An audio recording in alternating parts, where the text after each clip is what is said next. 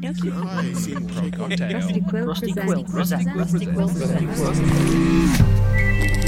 Inkwell. It's all good. That's incredible. Hello, friends and fans. Helen Gould here. We are thrilled to announce that on Friday, January 26th, Neon Inkwell will host the public premiere of Inexplicables.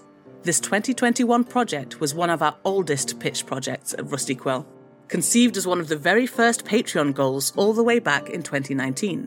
Written by Tom Critch and Alexander J. Newell, this series follows 30-something disaster siblings Harold and Meredith, who were already a mess before their mum's unexpected death.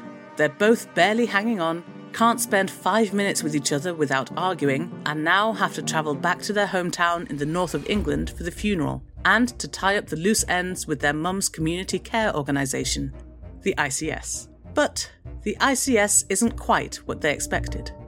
The Inexplicable community supports clients include vampires, lichens, the dead, the possessed, and everything in between, all with their own specialist requirements. With house visits, support groups, and a series of strange disappearances, there's more for Harold and Meredith to contend with than simply clearing out their mum's house.